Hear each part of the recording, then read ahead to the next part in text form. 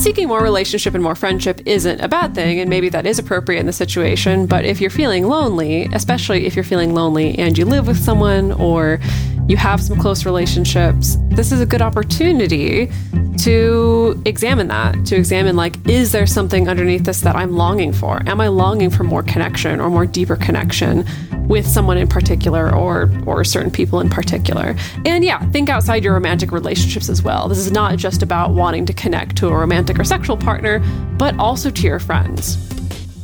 Welcome to the Multi-Amory Podcast. I'm Jace. I'm Emily. And I'm Dedeker. We believe in looking to the future of relationships, not maintaining the status quo of the past. So whether you're monogamous, polyamorous, swinging, casually dating, or if you just do relationships differently, we see you, and we're here for you.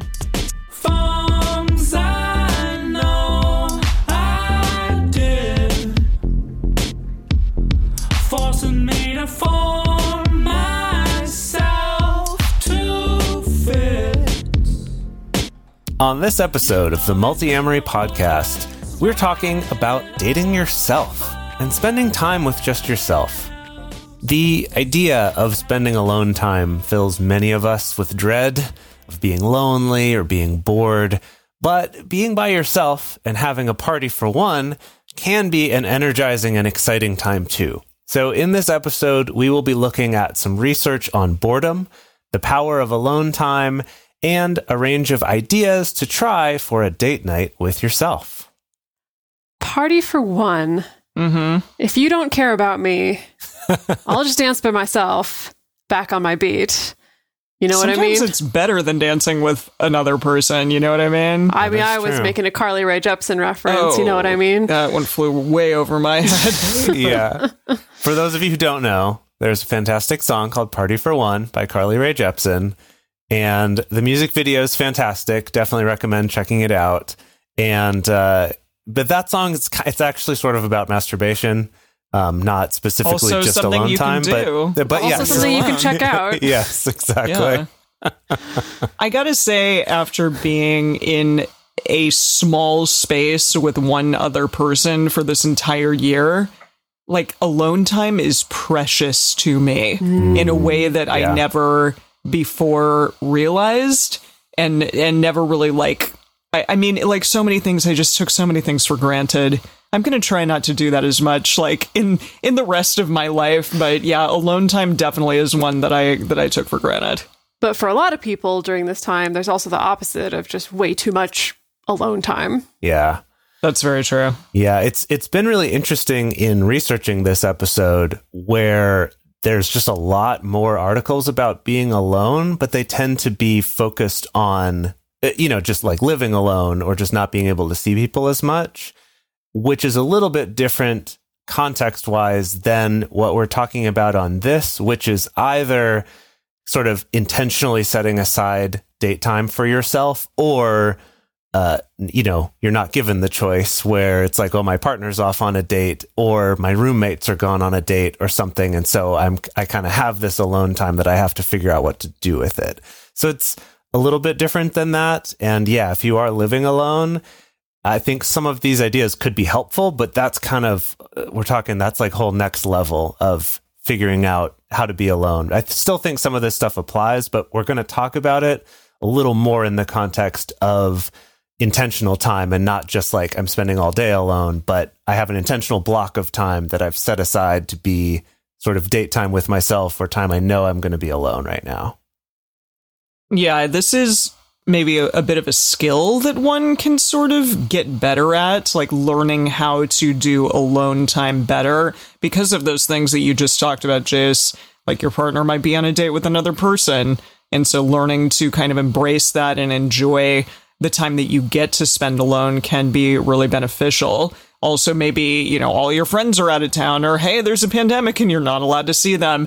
Things like that. It's important to learn how to kind of cultivate and be able to live with yourself.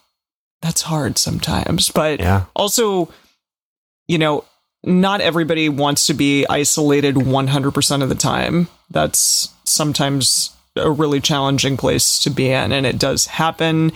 But there is this long history of humans needing alone time.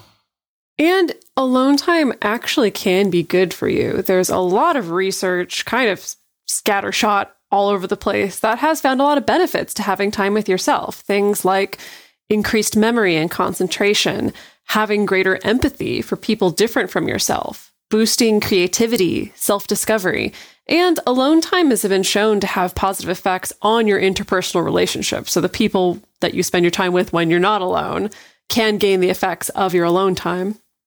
Yeah. So I know that seems like, yeah, that's great, but being alone sucks. Or maybe you have a better experience being alone now than you used to, or maybe worse than you used to. We're going to go through a little warm-up exercise all together to get our minds thinking about alone time. And then as we get into the main topic, you can sort of keep those things in your head. So here we go. Here's the exercise. Okay. First is, what do you feel when you think about spending time alone? And not just words, but where in your body do you feel that? Is it in your stomach, your shoulders, your neck, wherever it is? And then how else might you describe the feeling? Does it have a color, texture, a flavor, anything like that? Just kind of think about that a little bit. So for me, I would definitely name it right out the gate as relief. Oh, like when I think about it, I feel like my jaw, my neck, my shoulders, chest, and stomach, like all those muscles just like relax a little bit more. It feels quite good to me. I was actually going to say similar body areas, like my neck and my shoulders for sure, like kind of this upper region, that it is sort of a release to a degree. Because even with the people that you are the closest with, there is still some degree of like feeling like you need to be on a little bit, you know? Yeah. And so having that taken away entirely is just like a nice little release. I would say the color that came to my head for whatever reason is green. Oh, I don't know, whatever lovely. you want to, say about that. But yeah. Yeah, it's interesting too, both of you coming at it from that point of view, because I know for a lot of people, when they think about being alone, particularly if it's in the context of their partner being out on a date, there's often like a feeling of tightness in the shoulders of like, okay, I have to brace myself to make it through this. I'm going to kind of like white knuckling is a term I've heard described a lot for the experience of being alone while a partner's on a date, specifically, of this just like tension, right? So it's interesting that it could be on either extreme of that, either a release or tension. Okay, so regardless of what came to mind for you right now, and this could change over time, now think of at least one time when being alone was awesome. And specifically, think about what contributed to it being a positive experience. All right, so just think about that for yourselves, everyone out there. I recall when my partner was away on a business trip and I had the house to myself for the weekend and it was just me and the cats, and I got to like cook, my favorite foods without worrying about, do I need to add some sort of non-vegan product to this to make my partner like it more? And I got to listen to my show, The Skating Lesson, and watch my skating videos, and I didn't feel like, oh my God, I'm going to be judged for this. And it was awesome. Have a little glass of wine, maybe take a bath. Loved it. Love that. Okay, that's great. So for listeners at home to keep in mind, what was it that made your experience great about being alone? And then think about what's a time when being alone felt bad. And then again, what contributed to that being a negative experience? What sorts of things were you feeling, or what was happening outside of yourself? What contributed to that feeling bad? I think the handful of times that I can think of time spent alone feeling bad is often related to being emotionally upset or having like weird trauma come up. Like for me, before I really started diving into therapy and like dealing with PTSD, for the first time in my life, being alone felt bad. because it was like when I was alone and there was this less stimulation, it was really easy to ruminate and start thinking about really upsetting things and like get myself into a really upset state and then not have anyone around for comfort or grounding or stuff like that. And that was a new experience for me. But yeah, I would definitely say that for me, it was kind of like being not in a good mind state or not really taking care of my mental health really contributed to alone time feeling pretty crappy. Yeah, for sure. So then take these two different experiences that came to mind, or maybe you have multiple examples of positive and negative experiences, and then take these and compare and contrast those positive and negative experiences. Which things are similar? Like what was the same between them? It's like, oh, clearly that doesn't have any bearing on it being positive or negative. And then what things are different?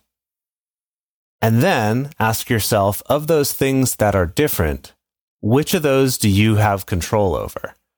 And which ones are out of your control?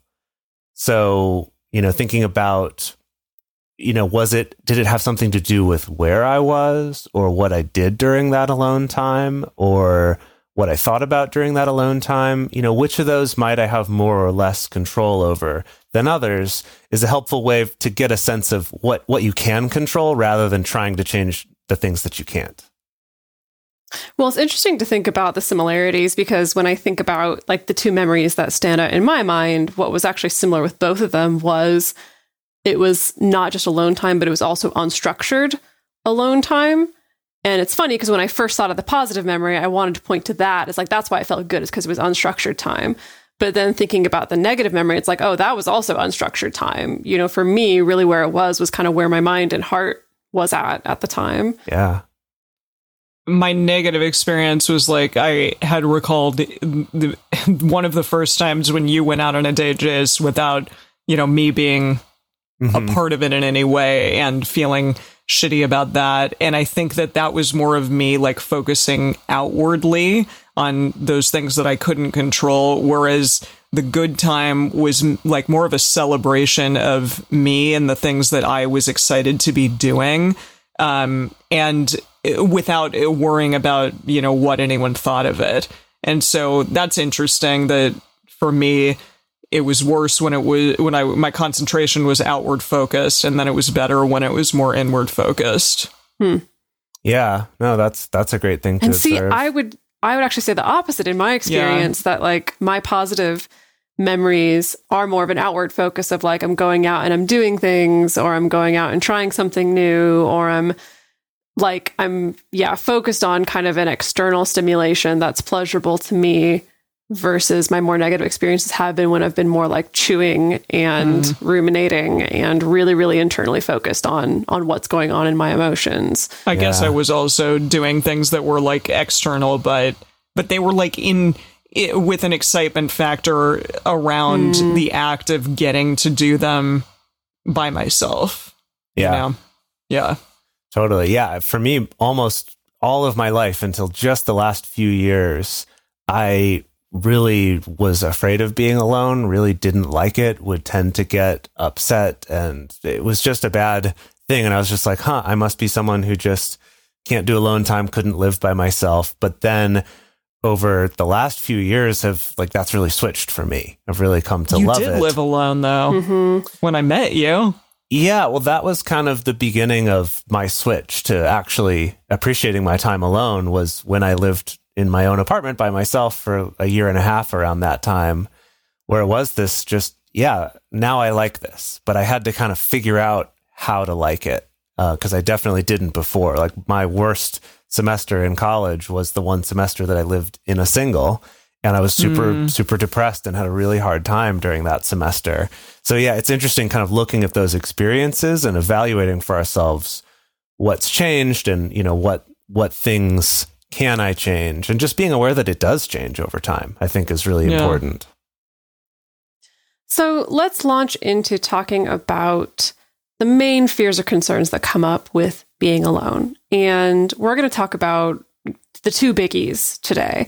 The two things that people are most worried about or concerned about is, first of all, just feeling lonely. And the other one is feeling bored. There's a lot kind of baked into us as human beings, just based on the way that we evolved, to really avoid those two experiences as much as possible, loneliness and boredom.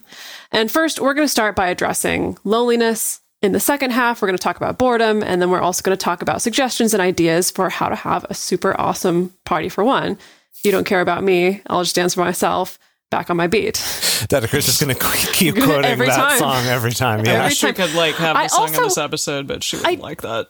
Jace, I think the music video is about masturbation, but I don't think the lyrics are. I'm looking at the lyrics, and I think it's pretty ambiguous. I'm just basing it off of, it is ambiguous, but in interviews, she very much talked about this song being like in the heritage of songs like When I Think About You, I Touch Myself, and kind of this, like, she thinks of it dancing as... with myself. She's putting it into the canon of masturbation songs. Is that what I'm getting? That's the impression I got from the interviews I watched with her about that video and the song. That canon we all know and love. Yeah. It's a good one.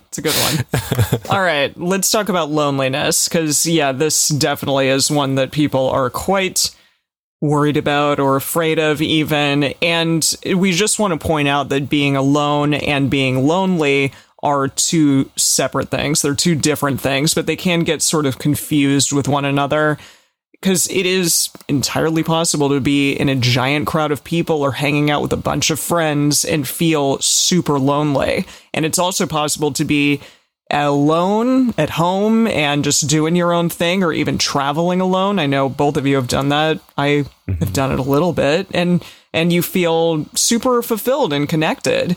But our society, and maybe even a little bit of capitalism, because definitely like all of our ads are like, this is how you get the girl. Yeah. So all of that sort of just teaches us that being alone equals being lonely or being unhappy even.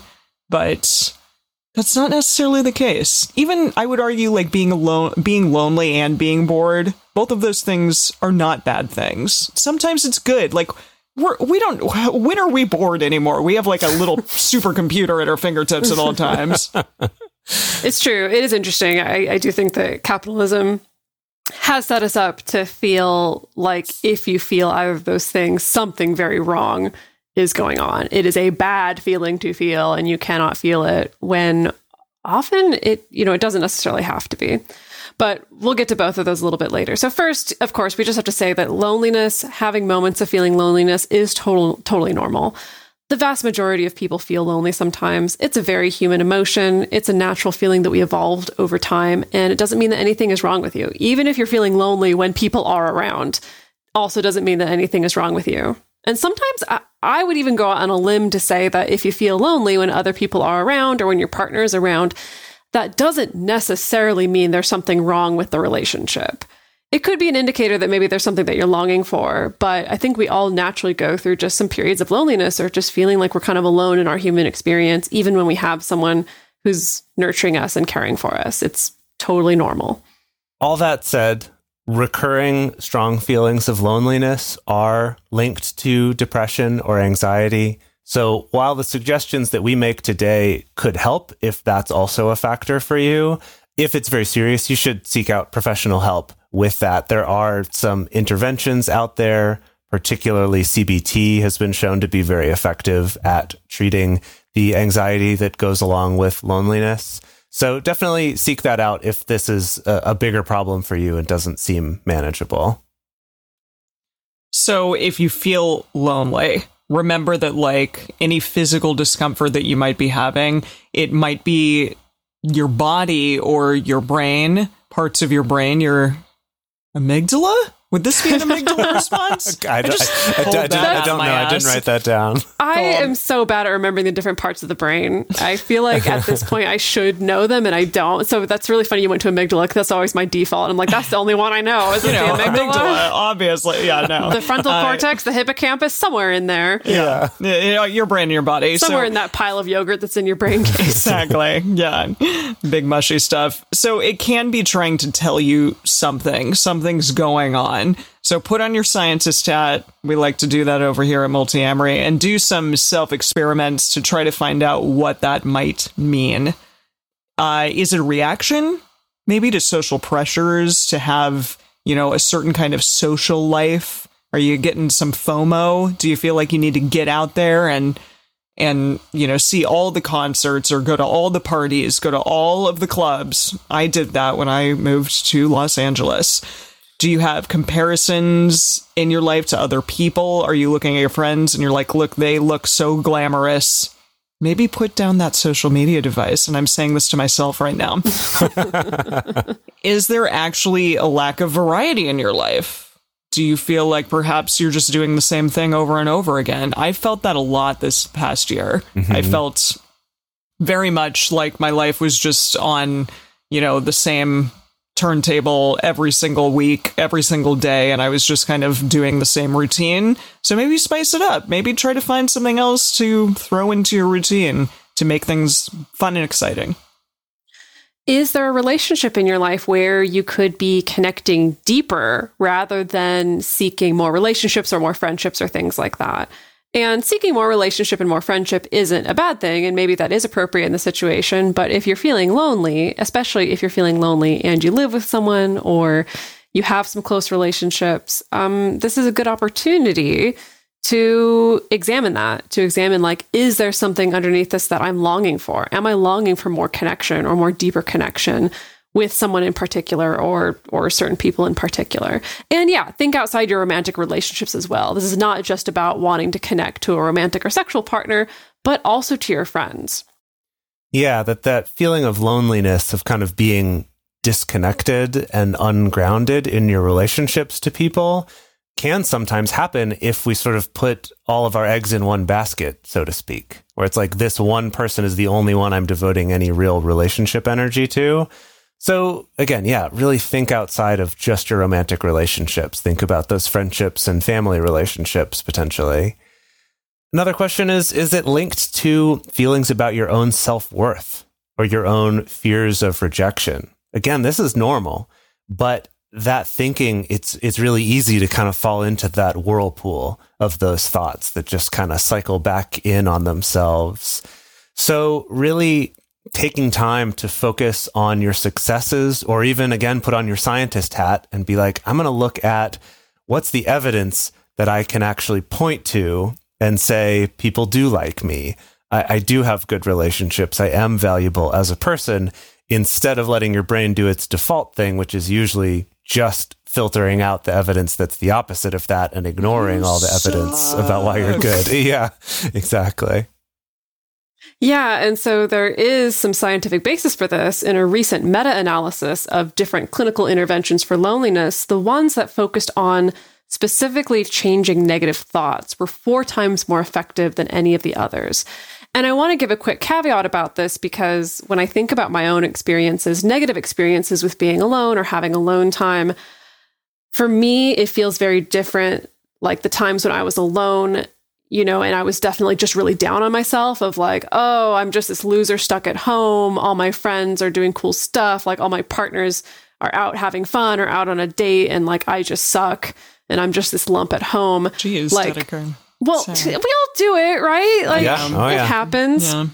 But those times feel very different from the times when it was like weird trauma brain coming up, where it was just like weird ruminations or getting sucked into this vortex or having weird intrusive memories and thoughts and stuff like that. And so for people out there, I guess I don't want anyone to think that we're just saying, just go try to think your way out of being lonely, or just try to think your way out of having negative thoughts. I do think there is a certain amount of negative self-talk that you can change. You can get help with a professional or on your own. Working on self-love and self-compassion, or even sometimes self-neutrality, is a good place to go.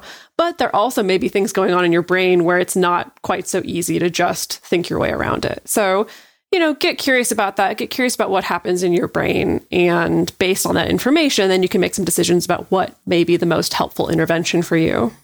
Yeah. Now, we're going to take a quick aside to talk about extroverts and introverts, because there's a lot of misunderstandings about this. And we just really want to clarify that extrovert and introvert is not the same as social or non-social. I say non-social instead of antisocial, because there's a little different nuance there. So yeah, we're only going to touch on this lightly, but the important thing is that it's not about being social or not. That's actually a separate trait from being introverted or extroverted.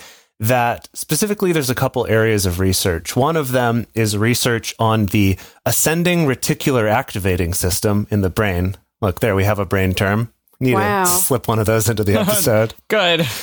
Shows that the difference actually has to do with how sensitive we are to different types of stimulation, and whether we find that stimulation to be energizing or whether we find that stimulation to be draining. So separate research talks about evidence that extrovert and introvert brains are more attuned to different reward systems in the brain. That is a mouthful, but dopamine, we've all heard of that one. Dopamine is what extroverts get off on, and acetylcholine, never heard of that one, is what introverts get off on. Yeah, so fun stuff to look up. Do you know more about that, Jace? Because if this is what my brain has been getting off on for years, I feel like I should know more about it. Good point. Yeah, essentially, these are both things that all brains enjoy and get off on, so to speak. The idea with this research is just that extrovert brains may be more wired to prioritize dopamine, like the dopamine reward system, and that so much sense to me. And that introverts may be more in tune with the acetylcholine-based reward system, which is the one that gives you that good feeling when you're like in a flow state, or you're super focused on something, or working on a project or a hobby. That's more based in acetylcholine versus dopamine, which tends to be more external rewards. Love me. Like work achievements, or things from relationships, or getting certain rewards that way. So that's another area of research that's interesting. Yeah, it does make a lot of sense. That makes so much sense. Yeah, I feel like I understand my brain so much better now. Acetylcholine. Yeah. Thank you, brain. Ultimately, the reason it's important to know this is that when you're dating yourself, it's important to be aware that your need for stimulation may be different at different times based on your energy level. And also that there's no hard and fast rules here. If you're an extrovert and you know that you're going to have a period of alone time coming up, it doesn't mean that you automatically need to plan all the social events, unless you want to. But same thing with an introvert, that if you know you have a period of alone time, it doesn't mean that you have to stay at home and that's how you're going to get the most joy. Yeah, kind of evaluate how full your batteries are. And, if your battery feels full, you could step into the other experience, whether that's being alone or being more stimulated, whether that's online, virtually, in a large Zoom call, or going to an online concert or an event or something, or if it's actually going around people in person. But realizing that maybe actually, if even as an introvert, if your battery's very full from having a lot of alone time, that doing something that's actually going to use some of that battery by being more social or more stimulated might actually be the thing you need. And same, the opposite with extroverts. So just something to keep in mind. I have to say that whenever you use the phrase large Zoom call, my stomach gets a little bit nauseated. I'm attending a Zoom wedding shortly, in a couple of weeks. Whoa. My partner's like, do we really have to attend a Zoom wedding? And I'm like, yes, we do, but it will be strange. Oh, wow. Yeah, I've been in so many specifically large Zoom calls because of doing a lot of trainings. Even before the pandemic, I do these online trainings where, it's 30, 40 plus people in a Zoom call. And oh boy, I can't talk about it. I'm going to puke. I really like our discussion groups though. Oh yeah, those are great. But that's our stuff. We get to call the shots. Well, exactly. I like it because I'm like, all of you have to look at me. Do it. Oh my God. Whoops. Gosh, really showing us behind the curtain there, Adam. No, I know, but I appreciate it. Thank you for looking at me. Anyway, we in the second half are going to talk about a very exciting topic, which is boredom. But before we do that, we're going to take a quick break to talk about our sponsors for this week's episode. Lucky Land Casino, asking people, what's the weirdest place you've gotten lucky? Lucky? In line at the deli, I guess? Aha, in my dentist's office. More than once, actually. Do I have to say? Yes, you do. In the car before my kids' PTA meeting. Really? Yes. Excuse me, what's the weirdest place you've gotten lucky? I never win and tell. Well, there you have it. You can get lucky anywhere, playing at LuckyLandSlots.com. Play for free right now. Are you feeling lucky? No purchase necessary. Void where prohibited by law. 18 plus. Terms and conditions apply. See website for details. For a long time now, we've been fans of adamandeve.com for getting sex toys or lingerie or accessories, things like that. It's just a fantastic resource with a huge selection. And now, not only do we have a fantastic offer, but we also have a promo code that will work on adammail.com and evestoys.com, which are their sites specifically for LGBTQ audiences. And our code is fantastic. It's 50% off of almost any item in the store and free discreet shipping when you use our code MULTI. Yes, we love adamandeve.com and have for years. They are our oldest and longest sponsor, and they just keep on giving great gifts to us and to our listeners. You can bring more pleasure and satisfaction into your bedroom by going to adamandeve.com, adammail.com, or evestoys.com and select any one item. It can be, an adventurous new toy or anything you desire, something fun, something sexy, whatever sounds good. So just enter offer code MULTI at checkout and you'll get 50% off almost any item plus free shipping.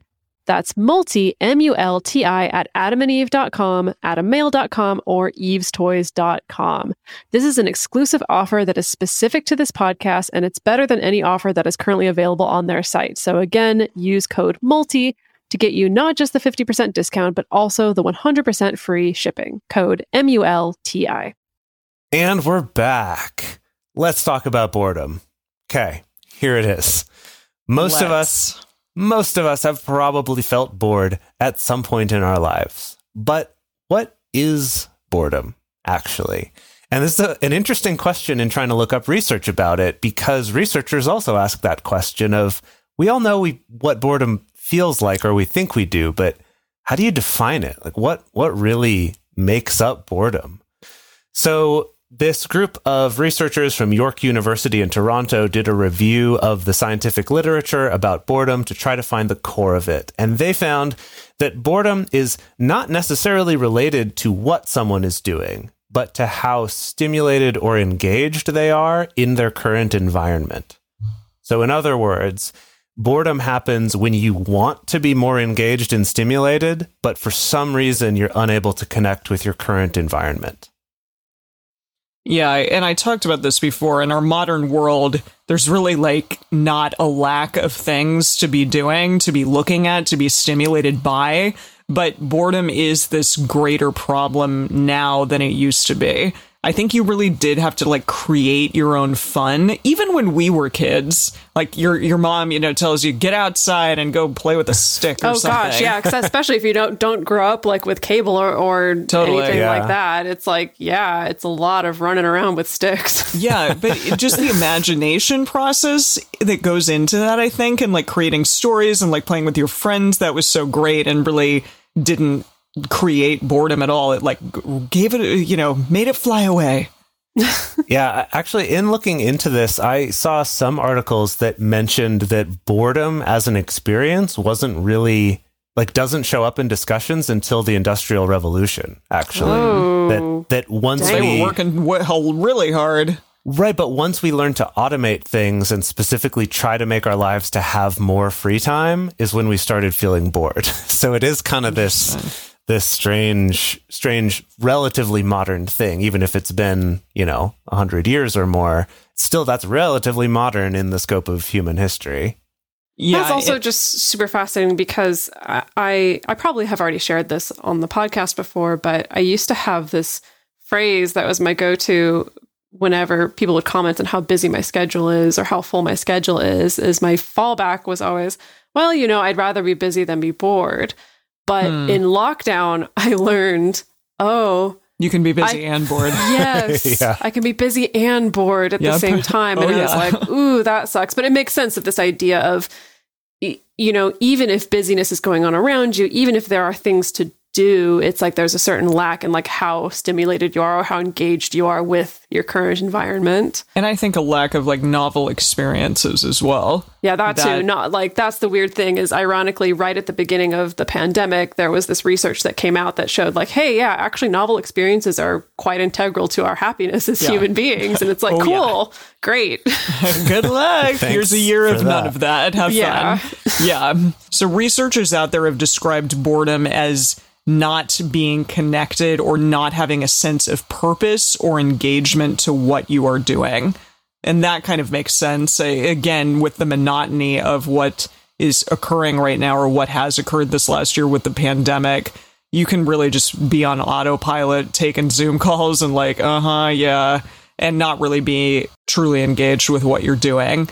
Yeah, a good example of how personal it is if you just think about how, for one person, a 2-hour lecture on how recurrent neural networks in machine learning can attempt to recreate natural language. For one person, that's like fascinating. For example, for me, that sounds like an awesome talk I would love to watch. But for another person, that's just, if you were stuck there, especially if you couldn't change your environment, to again go back to that definition, right? It's when you're not engaged, but for some reason you can't change that. You can't become engaged, either by becoming interested in the thing or by escaping the situation. I think that's why a lot of us experience boredom in meetings. If we have meetings for work, it's that like, I'm not engaged, but I have to be here and I don't have a choice. So I experience boredom because I can't get that engagement that I want from my environment. Yeah, I guess I'm wondering, so many of us now have this default response of like when we're in a meeting or in a situation where there could be some boredom, like it's I get to the doctor's office and they're like, oh, it'll be a 10-minute wait. And we sit down immediately. It's like whip out the phone or like immediately engage with something. And I'm wondering, like, is it that? It's like, well, I can't really change my environment to make this experience more engaging. But the closest thing I have is like engaging with my phone, even if that's not really fulfilling or really satisfying. It's like, okay, I can connect to something. Plus, of course, the whole dopamine addictive, pattern that it provides. But that's a topic for another day. Have you two heard about specific time set aside to just think, like true thinking time? Yeah. This is something, that's come up in podcasts recently that I've been listening to. And that's an interesting idea. Like when you are at a doctor's office and they say it's going to be a 10-minute wait and then it's a 30-minute wait, why don't you take that time to just sit and think and have that uninterrupted time? Yeah, absolutely. And that's something that came up in researching this. There's just so many papers and studies and things all talking about how important it is to let yourself be bored sometimes. And I think part of that is actually a little bit misleading, but it's that when you're feeling bored and you reach for your phone for some kind of a mindless game or a mindless scrolling through social media, you both are like, yes, that one. Instagram. that we think we're doing it to cure our boredom, but we're just kind of passing time or distracting ourselves while we're still bored. Like those activities are not really engaging or fulfilling, and they're not actually curing that boredom that we think that they are. And so a lot of the articles really emphasize, embracing boredom because it will actually lead you to have thoughts or engage in things that are truly engaging and have meaning for you, as opposed to just immediately trying to escape it and doing something that you think is going to relieve boredom, but is really just keeping you bored. It's just sort of distracted while you're also bored scrolling or playing that mindless game. Yeah, so on my phone, I have set up on like all of my social media accounts, like timers built in. I know a lot of phone OSs themselves have this, but also in the apps themselves, like the Facebook app, the Twitter app themselves, you can set a timer so that, after 20 minutes goes by, it'll pop up and be like, hey, you've been using me for 20 minutes. I really wish I could set it so that after 20 minutes, it would just pop up and say like, hey, what are you avoiding right now? Because that's always what it is. It's always what it is. Either it's avoiding going to the next task, or it's avoiding feeling a little bit bored, or it's avoiding feeling my emotional state. Like it's always avoiding something, which is fascinating. And of course, have to give the disclaimer, if this is your jam, I think a meditation practice is a great place to practice being bored and realizing that it's not going to kill you. Yeah. Meditation came up in so many articles. Yeah, that retreat, like talk about no phones for multiple days in a row and just with yourself. And it was awesome. Highly recommend when we can do those things again. It is also a practice. I remember, and I think I've talked about this a long time ago on the show, but when I was in college, I studied abroad in Russia and I went back again after college. And in Russia at that time, especially being like the early 2000s, there's a lot of standing in line. I don't know if there still is. I haven't been back in a while. But like literally, I went to the post office to mail something and I had to wait in line 2 hours to mail something at the post office. And what I found, though, and again, this was before smartphones, so I didn't have that either. I got really good at waiting in lines. And when I came back and I, went to a McDonald's or whatever, and I have a 10-minute wait in line, I'm like, yeah, I'm good. I'm good. But pretty quickly, I found myself just reverting right back to, oh gosh, come on, can we move this? Can we speed this up here? Like, move it along, people. And it is really a practice. It's not just like you have it or you don't. You have to kind of maintain that ability to wait or be bored or be comfortable having your thoughts on your own or something like that. So let's talk about some ideas for a party for one. If you don't care about me, I'll just answer myself back on my beat. I'm committing to the bit, Jace. Okay, it's good. It's good. Hopefully people out there will understand the bit. I'm sure they will. It's not about them. It's about me. You're right. Okay, we're going to look at some ideas of what to do, some things to consider when you are trying to have an awesome time by yourself. So something that I will do for myself is I will sit down and make a list of the things that I want to add to my life. Sometimes that's personal goals. Sometimes it's new experiences. Sometimes it's just stuff I want to be doing more of. Sometimes it's a list of things I feel like I should be doing more of. I do try to differentiate those lists from each other. It could be a little bit more amorphous, even something like I want to feel more pampered, or I want to feel more creative, or I want to feel more calm. And so I think that's a great exercise in and of itself, just to do a little bit of brain dump of like the things that you kind of want more of in your day-to-day experience. And you can ask yourself some questions like, is there any of this that's hard to get around other people? For me, often if I'm around other people, it's really hard to get into a flow state on anything, whether that's a flow state of trying to write something or a flow state of trying to focus on a particular video game. It's really hard if there's a lot of stimulation around or if I don't have that unstructured time. And so knowing that about myself helps me to be able to prioritize moments of having unstructured time and really getting rid of the other stimulation that I have and getting rid of distractions.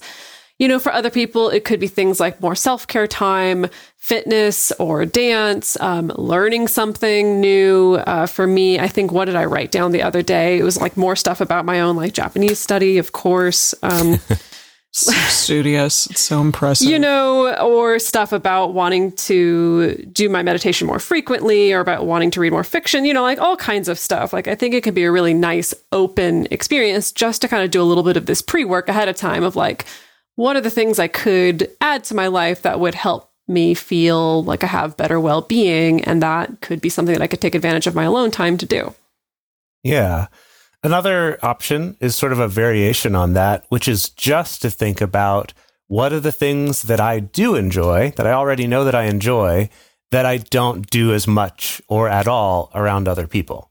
So, the easy example is maybe watching a certain genre of movie, right? That your roommates or your partner or your family members don't like, I don't know, horror movies. And so alone time, that's your chance. It's like, finally, sweet, I get this. I know for me, when Dedeker's not around, it's just watching any TV shows at all because Dedeker likes watching TV movies, shows? But she just doesn't like watching TV. It's a weird thing.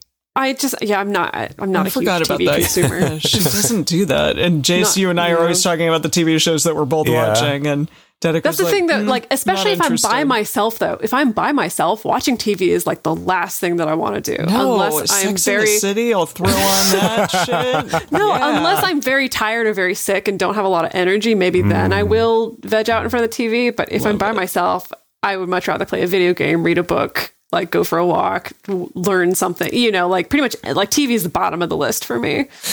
Anyway, so that's an example for you. It might be something different. Maybe it is your video game time, or maybe, whatever it is.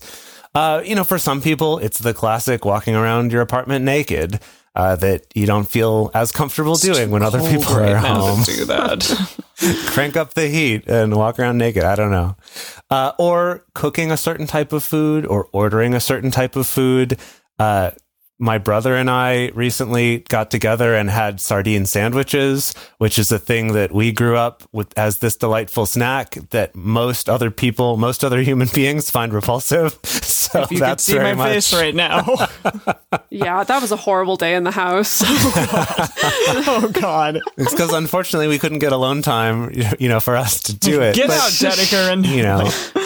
And maybe there's some snack that you love to eat that everyone else hates when it's around. Take advantage of that. Or it could be singing or practicing a musical instrument. I know I love Dancing. it. always dancing. want my partner to be gone when I'm doing my singing practice. Anytime I Yeah. did singing practice, I would want everyone to be out of the house. So it's just to think about that. Think of, are there some things that I like doing that I intentionally avoid when other people are around, and try those. Also, another thing that you can try doing is going somewhere that you've always wanted to go, that maybe, is completely new. Take a road trip by yourself, go on a solo hike, be careful, take your shoes birdie, bring your phone. I even attend like an outdoor yoga class. Dedeker and I actually used to do that back when that was a thing, and it was wonderful. It was super lovely just to be in nature. Go to a park, a brand new park, maybe in a different side of town. Stuff like that. Do something novel. Get out of the house. Yeah, I freaking love doing like small solo trips or big solo trips. I've done some very big solo travel, but especially right now when travel's a little bit more difficult, I love just doing little tiny discovery trips, I guess, again, to a new park or to a new part of town or whatever. I'm soups into that. I find particularly when traveling, and again, hopefully I can do this in the future again soon.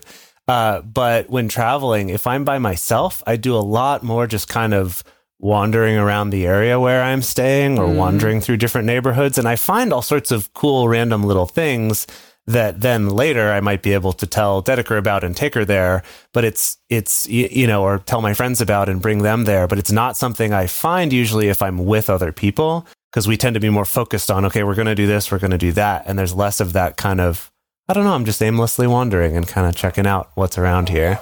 Something else to think about is to consider if you are over or understimulated at this particular time when you're going to be alone, and work to remedy that. If you're overstimulated, any activity that helps you regulate, that helps you come down a little bit. Of course, the classic one is, like take a bath, have some soft music playing, do something to chill out, sit down and read a book, cozy up in a blanket, watch a movie or show or things like that. But whatever works for you to help you with that overstimulation. For me, definitely the like getting away from screens and being able to just listen to something.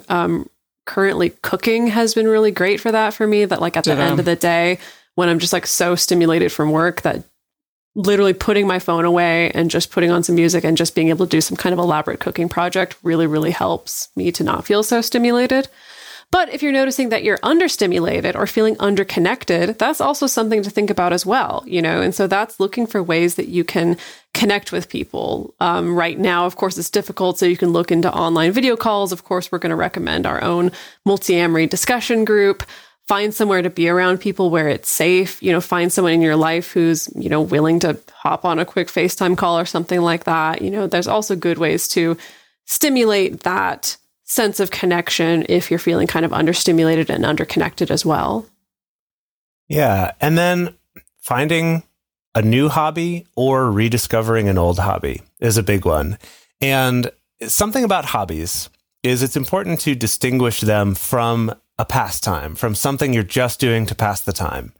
And the difference basically is that a hobby is an activity that you enjoy doing. You enjoy engaging in that activity, as opposed to, for most people, I would say watching TV or watching a movie isn't a hobby.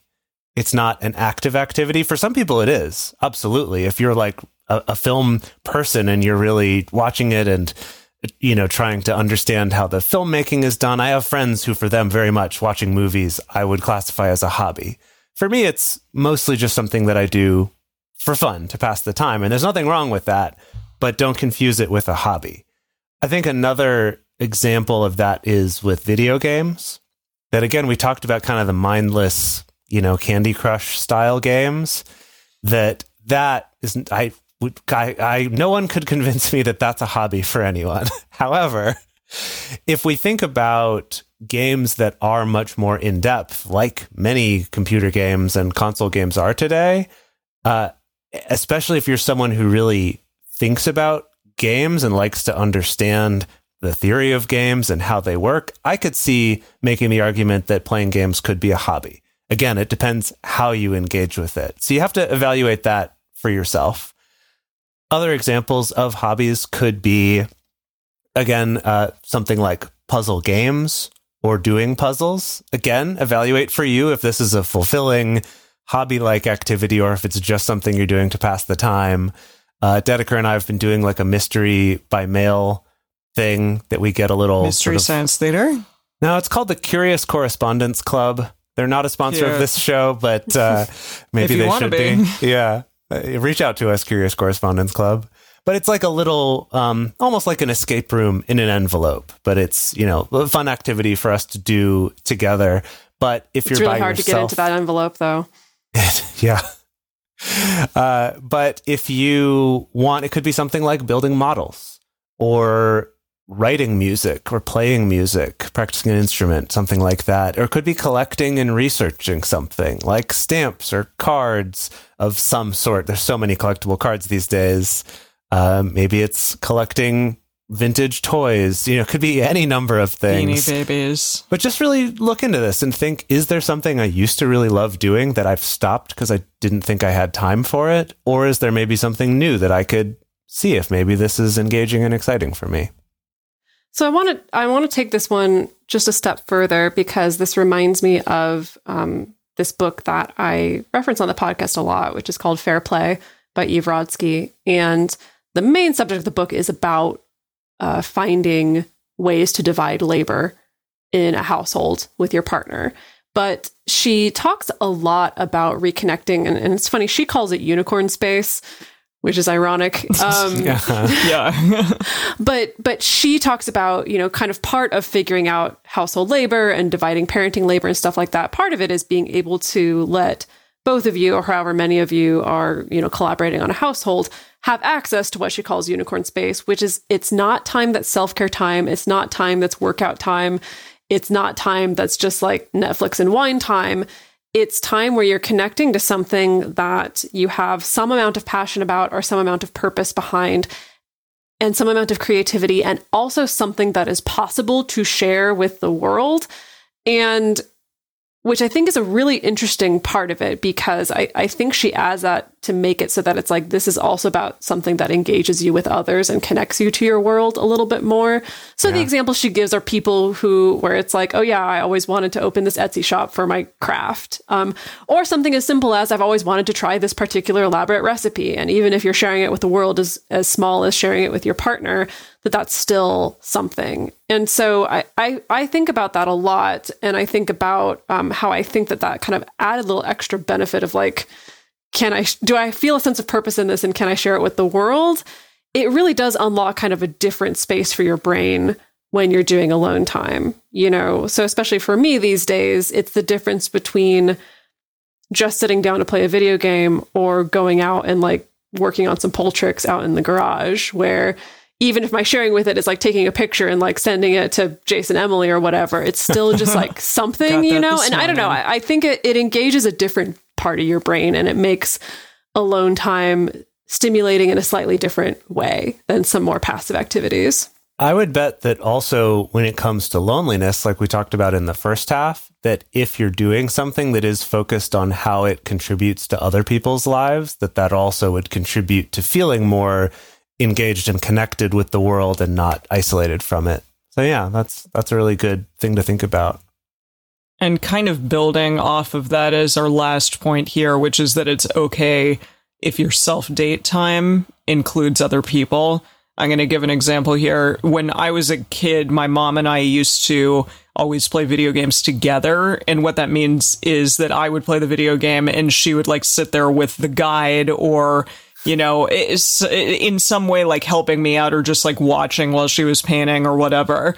And it was really fun. It was great. And so when I went to visit her, in January, we did that again with Breath of the Wild, which is, if you haven't played it, where have you been? I don't know. But yeah, and so she got to see it for the first time. And then when I came home, I got a capture card. And so we've been, she's been watching me on YouTube or on Twitch or whatever, watching me play the game. And then we talk on the phone at the same time. And it's great. Like, that's my alone time sort of with her. But it's something that I'm not doing with my partner, and it's still novel and cool for her too. Nice. That's a great example too of I think a lot of times when people think, oh yeah, it's something I should do something with someone else while my partner's on a date, almost everyone reverts to, I need to find a date to be on. And I love thinking outside of that box and instead looking at your friendships or your family members like that and saying, hey, look, I'm going to take advantage of this awesome time, regardless of why you're alone, even if your partner's not on a date.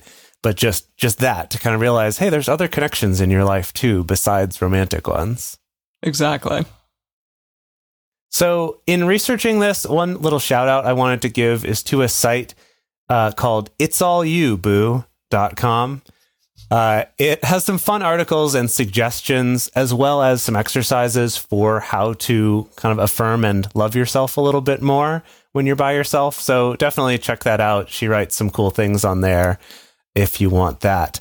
Also, in our bonus episode for patrons, we're going to spend a little more time talking about some of the random, silly, and fun and or interesting things that I found while putting together this episode. So if you want to check that out, be sure to become a patron and look for our bonus episode. Lastly, we're going to be posting a question on our Instagram for you, and that is, when you think about alone time, what's the first word that comes to your mind? A little bit like the exercise we did at the beginning, but check out our Instagram for that question and share your answers and see what other people are saying. The best place to share your thoughts about this episode and discuss with other listeners is on this episode's discussion thread in our private Facebook group or Discord chat. You can get access to these groups and join our exclusive community by going to patreon.com/multiamory. In addition, you can share with us publicly on Twitter, Facebook, or Instagram. Multiamory is created and produced by Emily Matlack, Dedeker Winston, and me, Jace Lindgren. Our episodes are edited by Mauricio Balvanera. Our social media wizard is Will McMillan. Our production assistants are Rachel Shennework and Carson Collins. Our theme song is Forms I Know I Did by Josh and Anand from the Fractal Cave EP. The full transcript is available on this episode's page on multiamory.com. Hello, it is Ryan, and we could all use an extra bright spot in our day, couldn't we? Just to make up for things like sitting in traffic, doing the dishes, counting your steps, all the mundane stuff. That is why I'm such a big fan of Chumba Casino. Chumba Casino has all your favorite social casino-style games that you can play for free anytime, anywhere with daily bonuses. That should brighten your day a little. Actually, a lot. So sign up now at ChumbaCasino.com. That's ChumbaCasino.com. No purchase necessary. VGW Group. Void where prohibited by law. See terms and conditions. 18+.